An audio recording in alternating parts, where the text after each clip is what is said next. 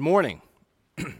It's wonderful to see everyone here this morning. Thank you so much for being here. You have blessed us with your presence here. If you are visiting with us, as Brother Nathan said, thank you so much for being here.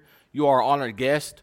We invite you back at any time that you are able to be with us here and worship God. We hope that you find yourself comfortable and edified by the services. I hope that everyone finds himself benefited and edified by the services this morning by being here in this place of healing, this place of helping, this place of worshiping, and this place of strengthening. I love each and every one of you, and thank you so much for being here with us this morning. I'm going to have all the verses up here on the board for you. We're going to be reading from the New King James Version this morning. There is going to be one time where we're going to turn to Genesis chapter 39 and read that chapter. I'll encourage you, if you have a Bible or a cell phone or something there, I'll encourage you to mark that spot as we will go to Genesis chapter 39 and read that chapter here in a moment.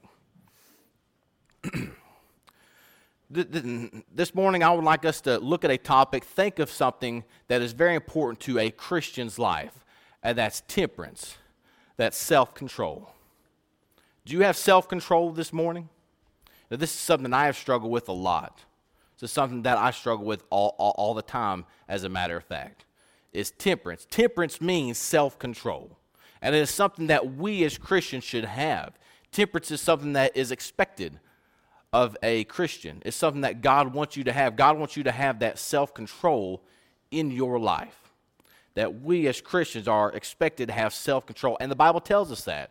In 2 Peter chapter 1, verses 5 through 8, the Bible says, "But also for this very reason, giving all diligence, add to your faith virtue, to virtue knowledge, to knowledge self-control, to self-control perseverance, to perseverance godliness, to godliness brotherly kindness, and to brotherly kindness love.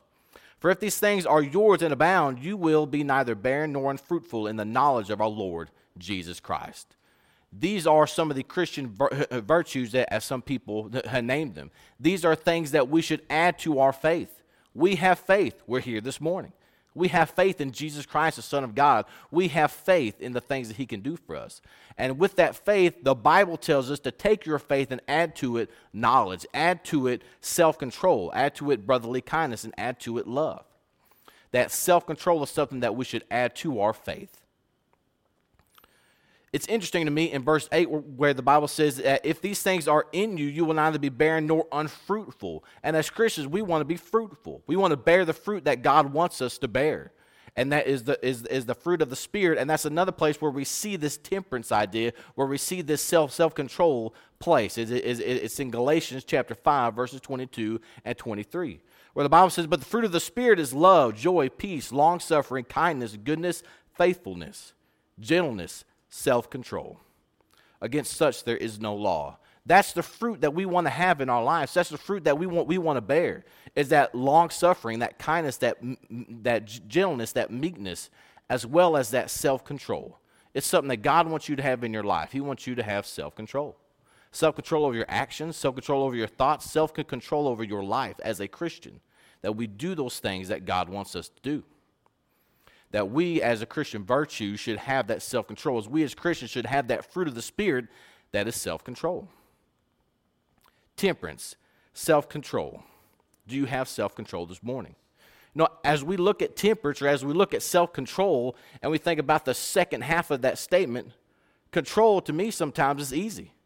Control can be easy. I have a TV remote. I can control whatever I want to watch on TV regardless of what my children or my wife think. Just kidding. I have control over my children sometimes. I used to coach soccer a lot. And as I was coaching soccer, I would have younger kids. And I would teach them how to kick the ball, how to dribble the ball, and how to control the ball. But when they were younger, I also used to teach them to listen to my commands. I'd have them raise their arms and raise their arms up and put their arms down and touch their nose and yank their ears and blink their eyes. And they looked ridiculous. But I did that because I was getting them used to listening to my commands and doing what I said. And it was a lot of fun. I controlled those kids. So sometimes control is not very easy. You know what's really hard about self-control? Self-control. It's very hard to control yourself.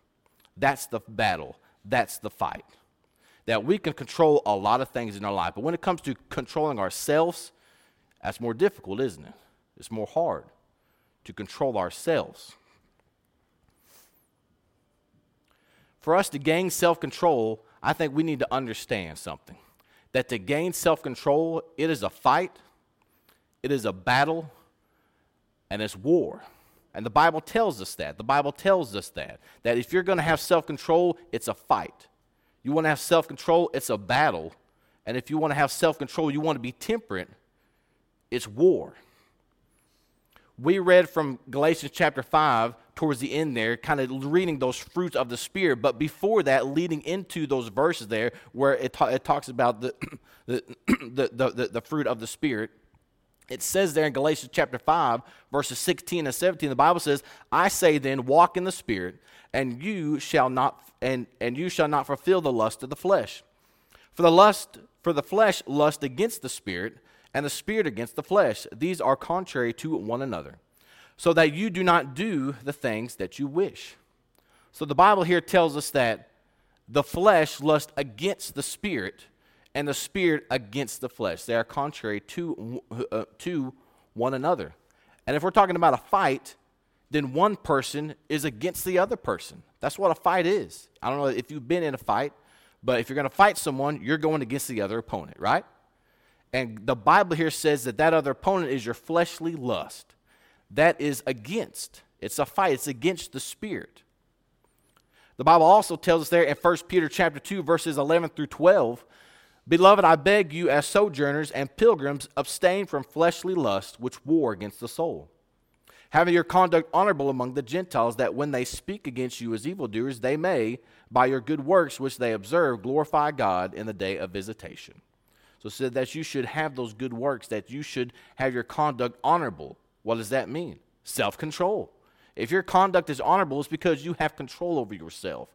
But the Bible here says, abstain from fleshly lusts which war against the soul. And that's exactly what it is. It's a fight. It's a battle. It's a war. But I want us to understand this morning who the opponent is. Who are we going to war against? I have here, if you will, a boxing ring. It's the best that I could do. It's a boxing ring. And if you'll notice in this corner, the yellow corner, you've got yourself, the fleshly self. And in the blue corner, you've got yourself. But that's your spiritual self. See, it's a fight. That when we're thinking about not sinning, that we're thinking about having self-control, the person that we are battling is yourself. Because you have fleshly desires. You have worldly desires.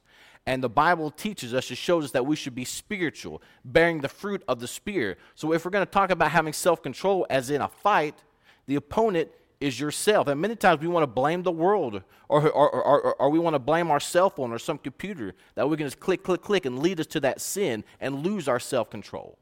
Or we want to blame the store that sells that thing that we want to have, that we want to drink, that leads us to that losing of our self-control. But what really happens is it's not those things. It's yourself. That's where the fight is. That you need to train yourself. You need to fight against yourself so that you can gain that self-control. And it's a fight every day, and it's a battle.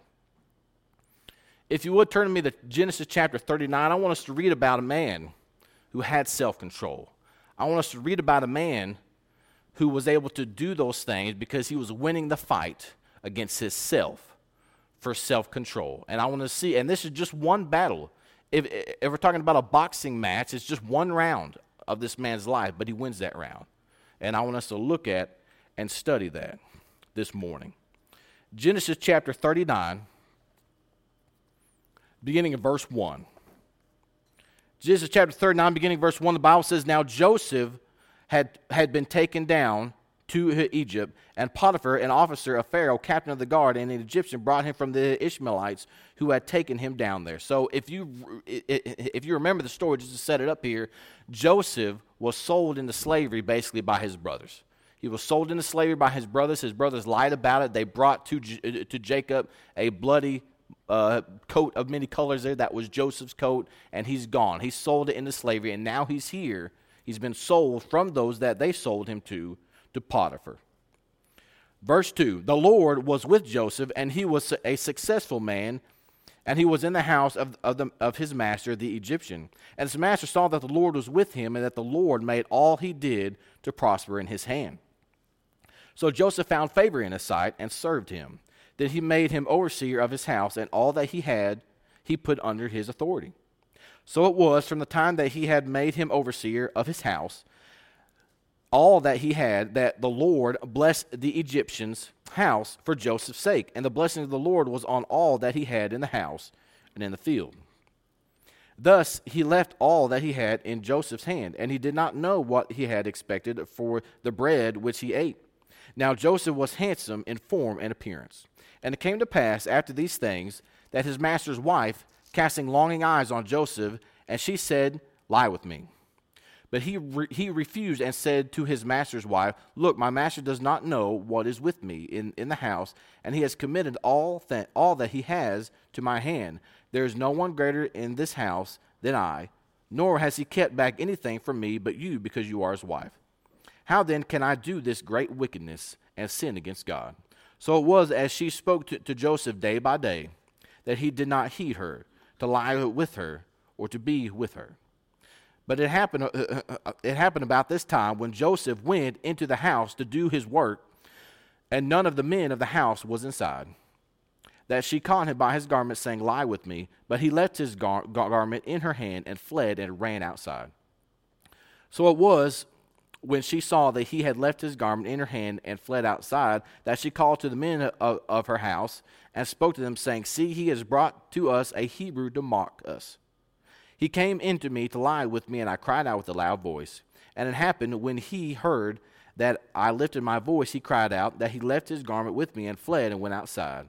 So she kept his garment with her until the master came home.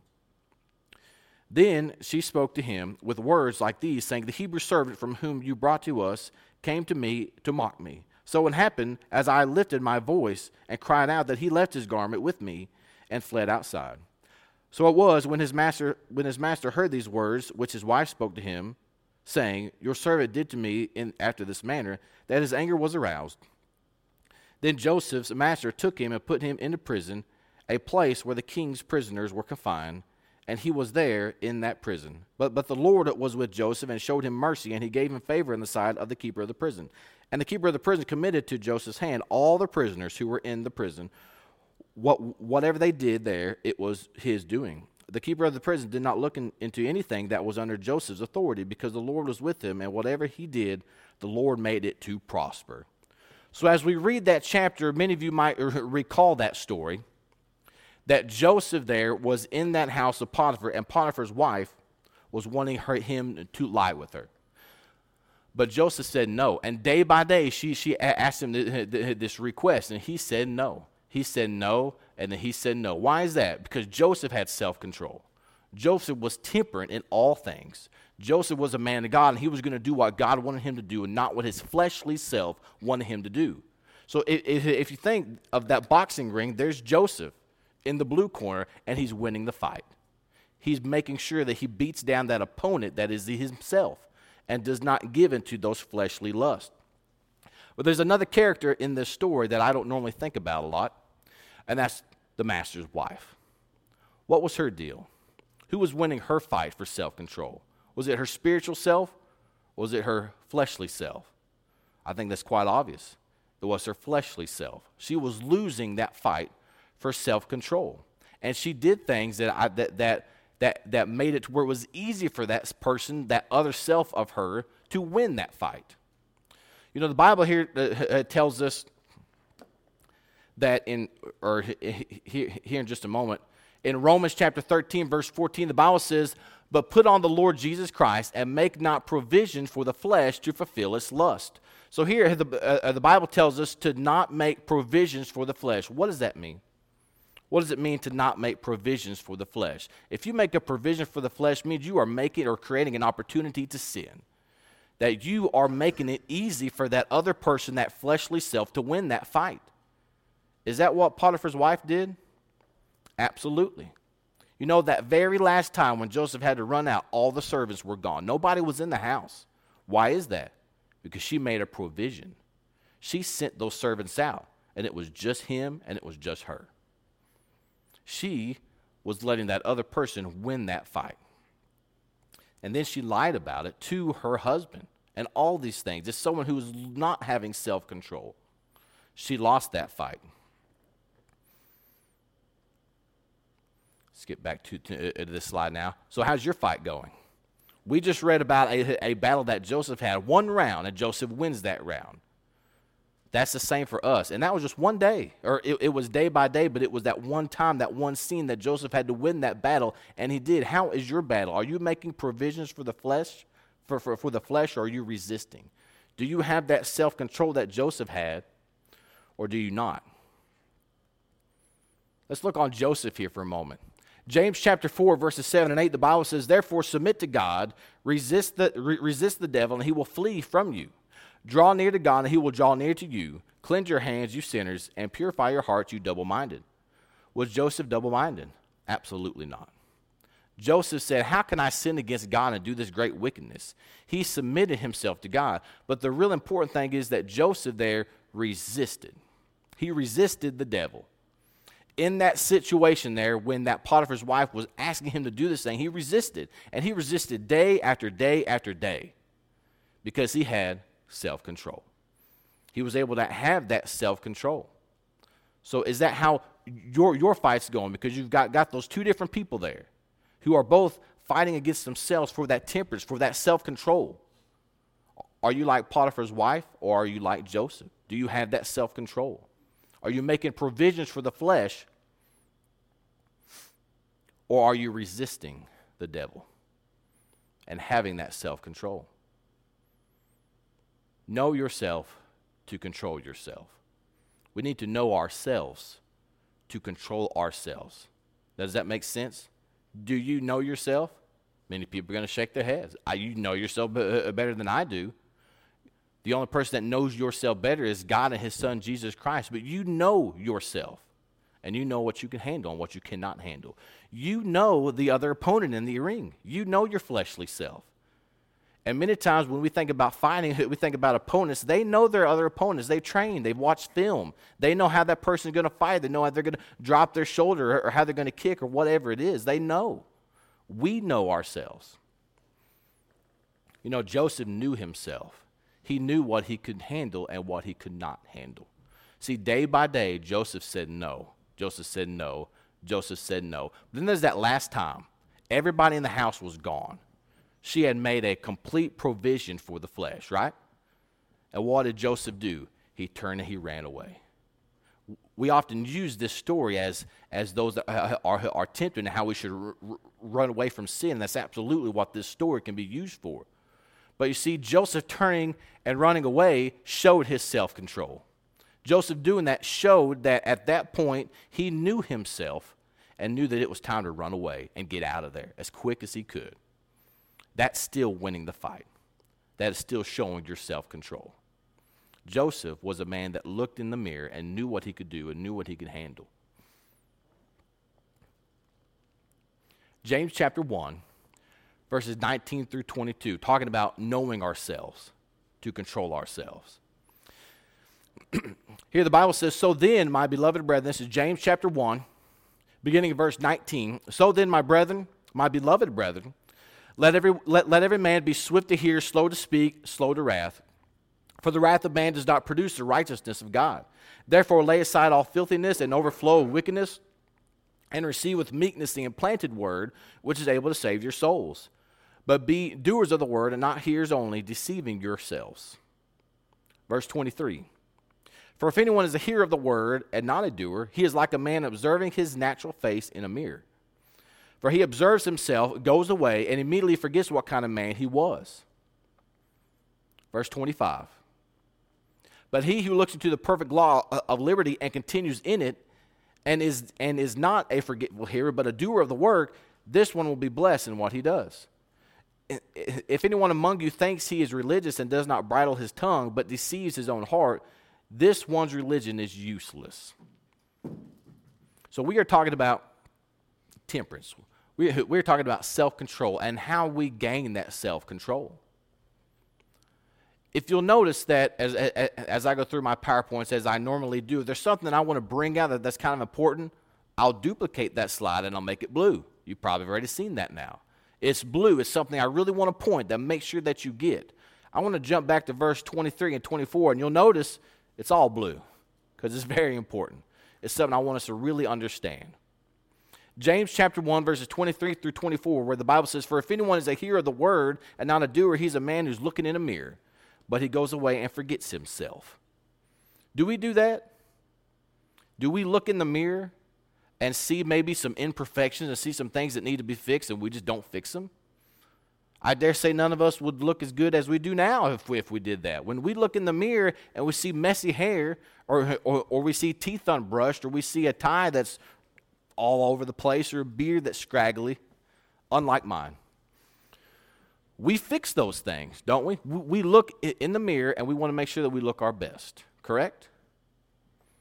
Those people that are losing that fight against themselves for self-control is someone that looks in that mirror, sees those imperfections, and doesn't do anything about it. We don't do that, do we?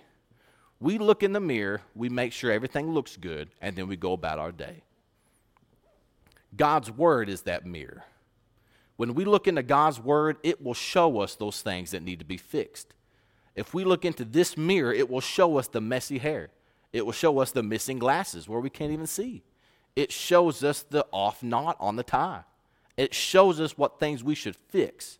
And see, that's what Joseph did. Joseph knew himself. He looked into this mirror, saw those things, and fixed those things so that he could have that self-control, because the Bible will show you and tell you how to have that self-control. It will train you. It will train you to have that self-control. Going back now to verse 21 and 22 of James chapter 1, there it says, "And receive with meekness the implanted word," or the engrafted word, if you have the King James Version there, "which is able to save your souls." What does that mean? What does it mean to receive with meekness the implanted word? It means to repent. It means to repent, see those things that need to be fixed and fix them, because it'll save your soul. You want temperance, you want self-control, receive that word with meekness and it'll save your soul. It will fix those things. And then it says, "And then be a doer of the word and not a hearer only, deceiving yourselves." Look in the mirror of God's word, see what needs to be changed, especially if you're looking for self-control, and the mirror will show you what needs to be fixed. But it says, don't be just a hearer, deceiving yourselves. And that is not only blue, it's underlined. Why is that? Deceiving yourselves. Do we deceive ourselves? Absolutely. And I'll tell you how. Many times we think that we have that self-control or that we can handle those things. That we might say, you know, I can watch that movie no matter what kind of stuff is in that movie because I can handle it, right? I can look at whatever I want on the internet because I can handle it. What is that? That's deceiving yourself. That's someone who is not winning the fight for self-control. Joseph knew himself. So when that time came when no one was in the house and it was just him and her, what did he do? He took off and he ran. He didn't stay there and watch that movie or do any of that stuff. He took off and he ran because he knew himself, knew what he could handle. He didn't deceive himself. He knew what he could do, and he showed his self-control. And then back here to James chapter 1, verse 26, where the Bible says, "And does not bridle his tongue. If any man thinks he is religious and does not bridle his tongue, but deceives his own heart, this one's religion is vain." Can we deceive our own heart? Absolutely. The Bible tells us that we can do that right there. We think that we have self-control in certain situations, and we really don't. So what should we do? Run away from those situations. Don't be in them. Don't be near them. Many times when we talk about self-control, or we talk about temperance, or we talk about brotherly kindness or love or any of those things, it has to do with the heart. We need to exercise our heart. We need to discipline our heart, because with the heart is what's going to make us have those habits, make us have that godliness, and make us have that self-control. God wants you to have self-control. I think we kind of understand that now. It is something that God wants you to have. He wants you to have self-control over your life as a Christian, as a representative of Jesus Christ. Have self-control. But sometimes we might think that that's kind of easy. Have self-control over our actions. Don't do that. Don't go to that party or that thing and grab that thing and drink it. Can we control ourselves with that? Yeah, that's pretty easy. Don't do it. But God wants you to have self-control not over just your actions, but your words. Let no corrupt communication proceed out of your mouth. What does that mean? Have self-control over the things that come out of your mouth. Can we do that? Absolutely. It's not just our actions, it's our words. It's our emotions. Can we have self-control over our emotions and let our emotions not lead us to sin? Absolutely. We can have self-control over those things. Can we have self-control over our thoughts? Bring every thought into captivity, correct? We can absolutely do those things. God does not want you to just have self-control over some action. God knows your words. He knows your thoughts. He knows your emotions, and He knows your feelings. We should have self-control over those things. That those feelings, that emotions we have don't lead us to lose that self-control. We're going to have emotions. We're going to have feelings and thoughts. Can we control and have self-control over our feelings and emotions and thoughts? Yes, we can. We have self-control over our actions and our words? Absolutely. God wants you to have self-control over your life. 1 Corinthians chapter 9, and I appreciate Brother Caleb reading this for us this morning. 1 Corinthians chapter 9, verse 24 through 27 are some verses I have read a lot, and I've studied a lot. But now that I've looked at them through this lens of temperance, of self-control, it has more meaning for me now. 1 Corinthians chapter 9, beginning verse 24, the Bible says, "Do you not know that those who run in a race all run, but one receives the prize? Run in such a way that you may obtain it. And everyone who competes for the prize is temperate in all things. Now they do it to obtain a perishable crown, but we for an imperishable crown." Verse 26, "Therefore I run thus, not with uncertainty, thus I fight, not as one who beats the air, but I discipline my body and bring it into subjection, lest when I have preached to others, I myself should become disqualified or a castaway," as we read in the King James Version. One thing I want us to understand is this is Paul. This is Paul talking about himself, okay? And he says there that I run not with uncertainty, and I don't fight with uncertainty. We have been talking about knowing ourselves. Paul the apostle knew himself, and he knew himself so he could control himself.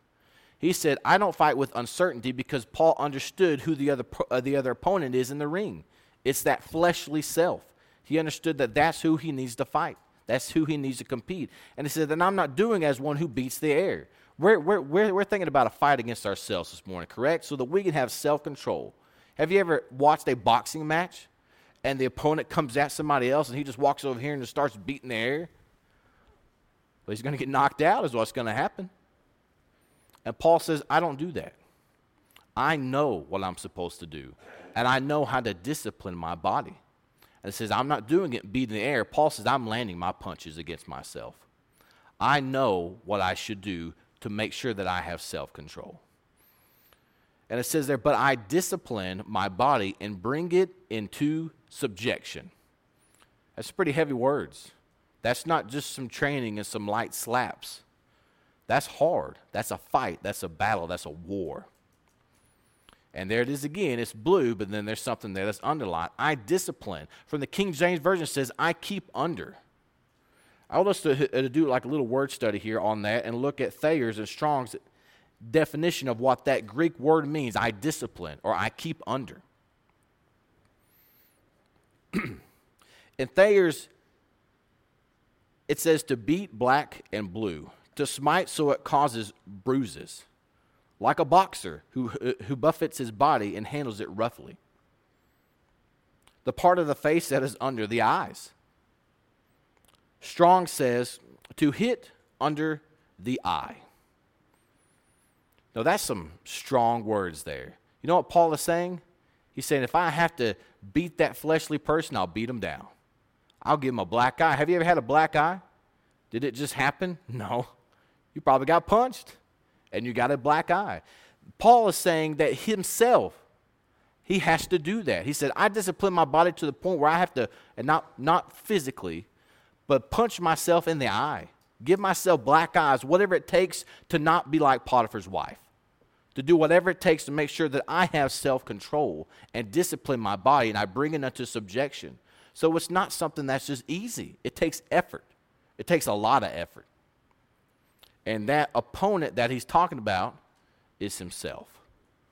Paul says, I am landing my punches. And if I have to land them right under the eye, I'll do so that I have self-control. It takes a lot of effort to bring your body into subjection. Going back there to verse 24 and 25 where it says, run in such a way that you obtain it. And everyone who competes for the prize is temperate in all things. Do we want to be temperate in all things? Absolutely. If we're talking about running a race to gain that self-control, running a race to gain that temperance, well, we want to run so we can get that prize. As we talked about, an imperishable crown. We want that, don't we? And what we need to get there is self-control. And we need to be temperate in all things.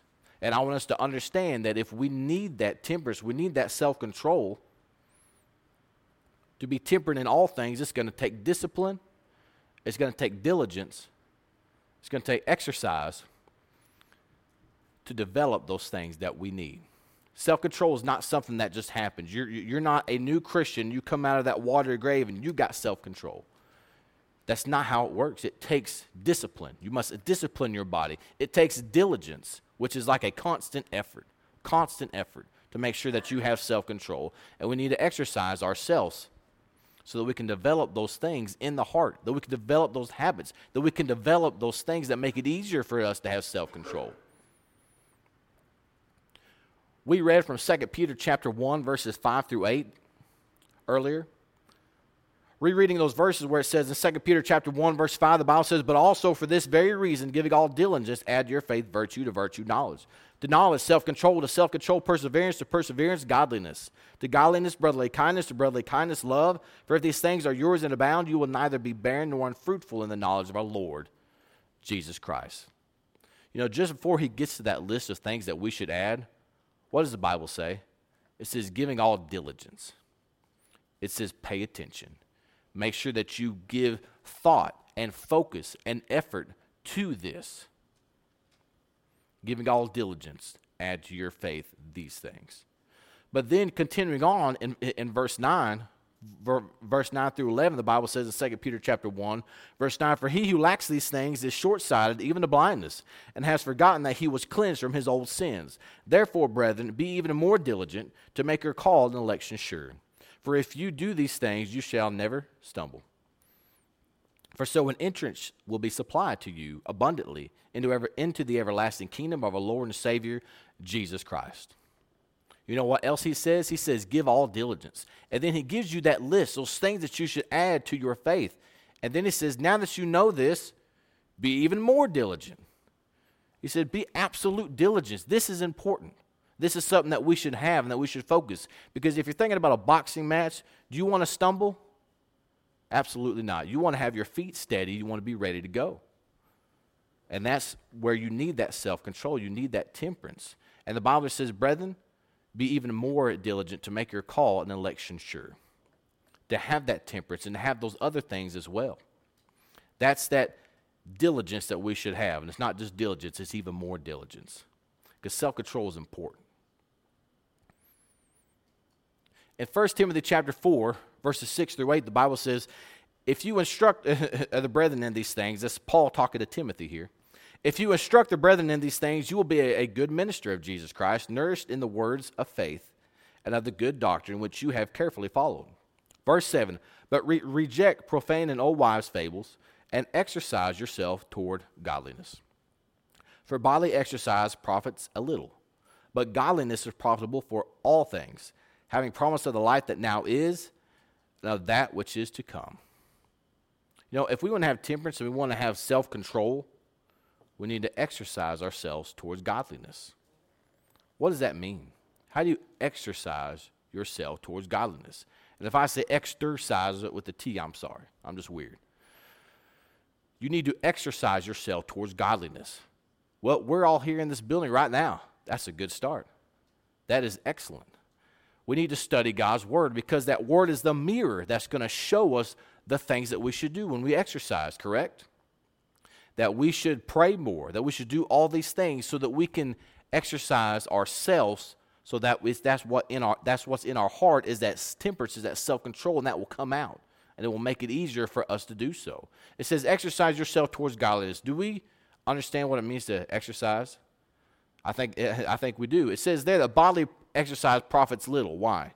Because if you're going to the gym or if you're exercising or if you're jogging, is it going to help this body and make it be more healthy? Yeah, absolutely. But godliness is profitable for this life, this body, this tent, as well as the eternal, as well as the life that is to come. That is what we should be exercising, is towards godliness.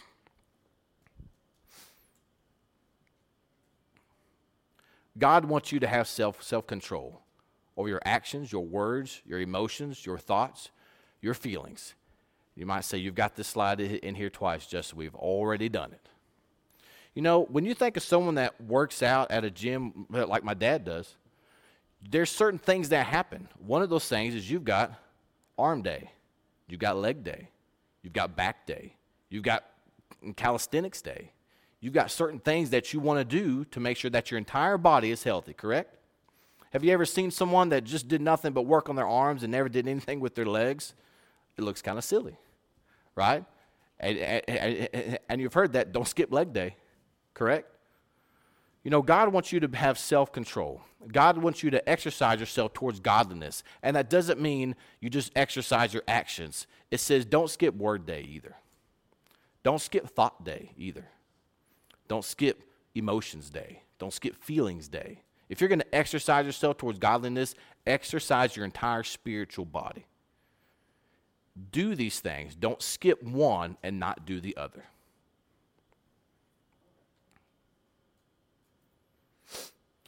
As we're thinking about how we need to gain that self-control, as we understand that it takes discipline, and Paul explained that discipline kind of harshly, that you might have to beat yourself in the face, so to speak, so that you can have that self-control, okay? That we should exercise ourselves towards godliness and use God's mirror to see those things that we should do so we know how we should exercise, what we should do. But as we close this study, I hope that we all understand that we all probably need to look in that mirror and maybe fix ourselves a little bit more so that we can have that self-control. But as we leave this place, I want us to understand that you are never in this fight alone.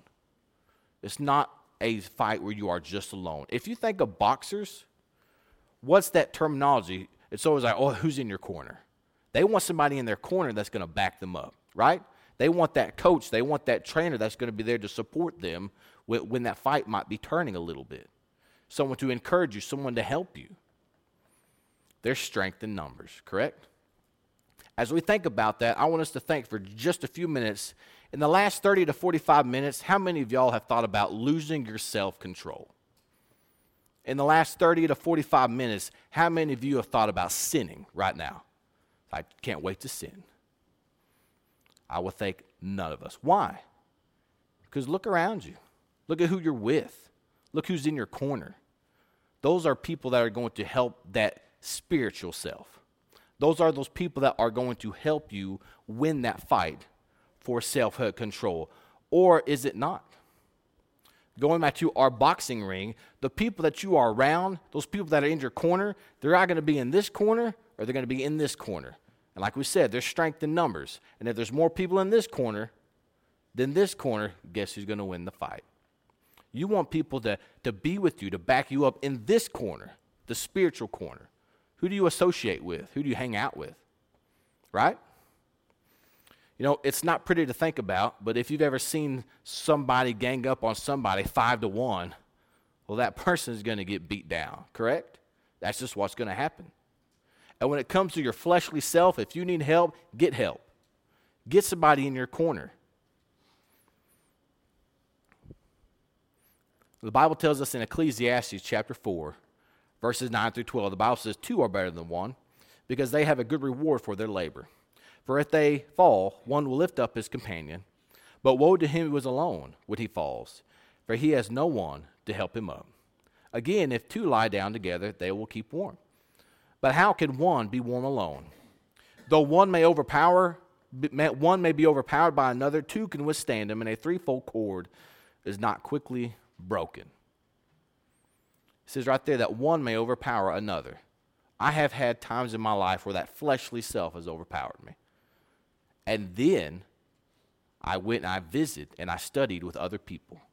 And I ended up getting people in my corner. And you know what? 2 can withstand that person. 3 can withstand them even more. 4, 5, 6, 7, 8, 20.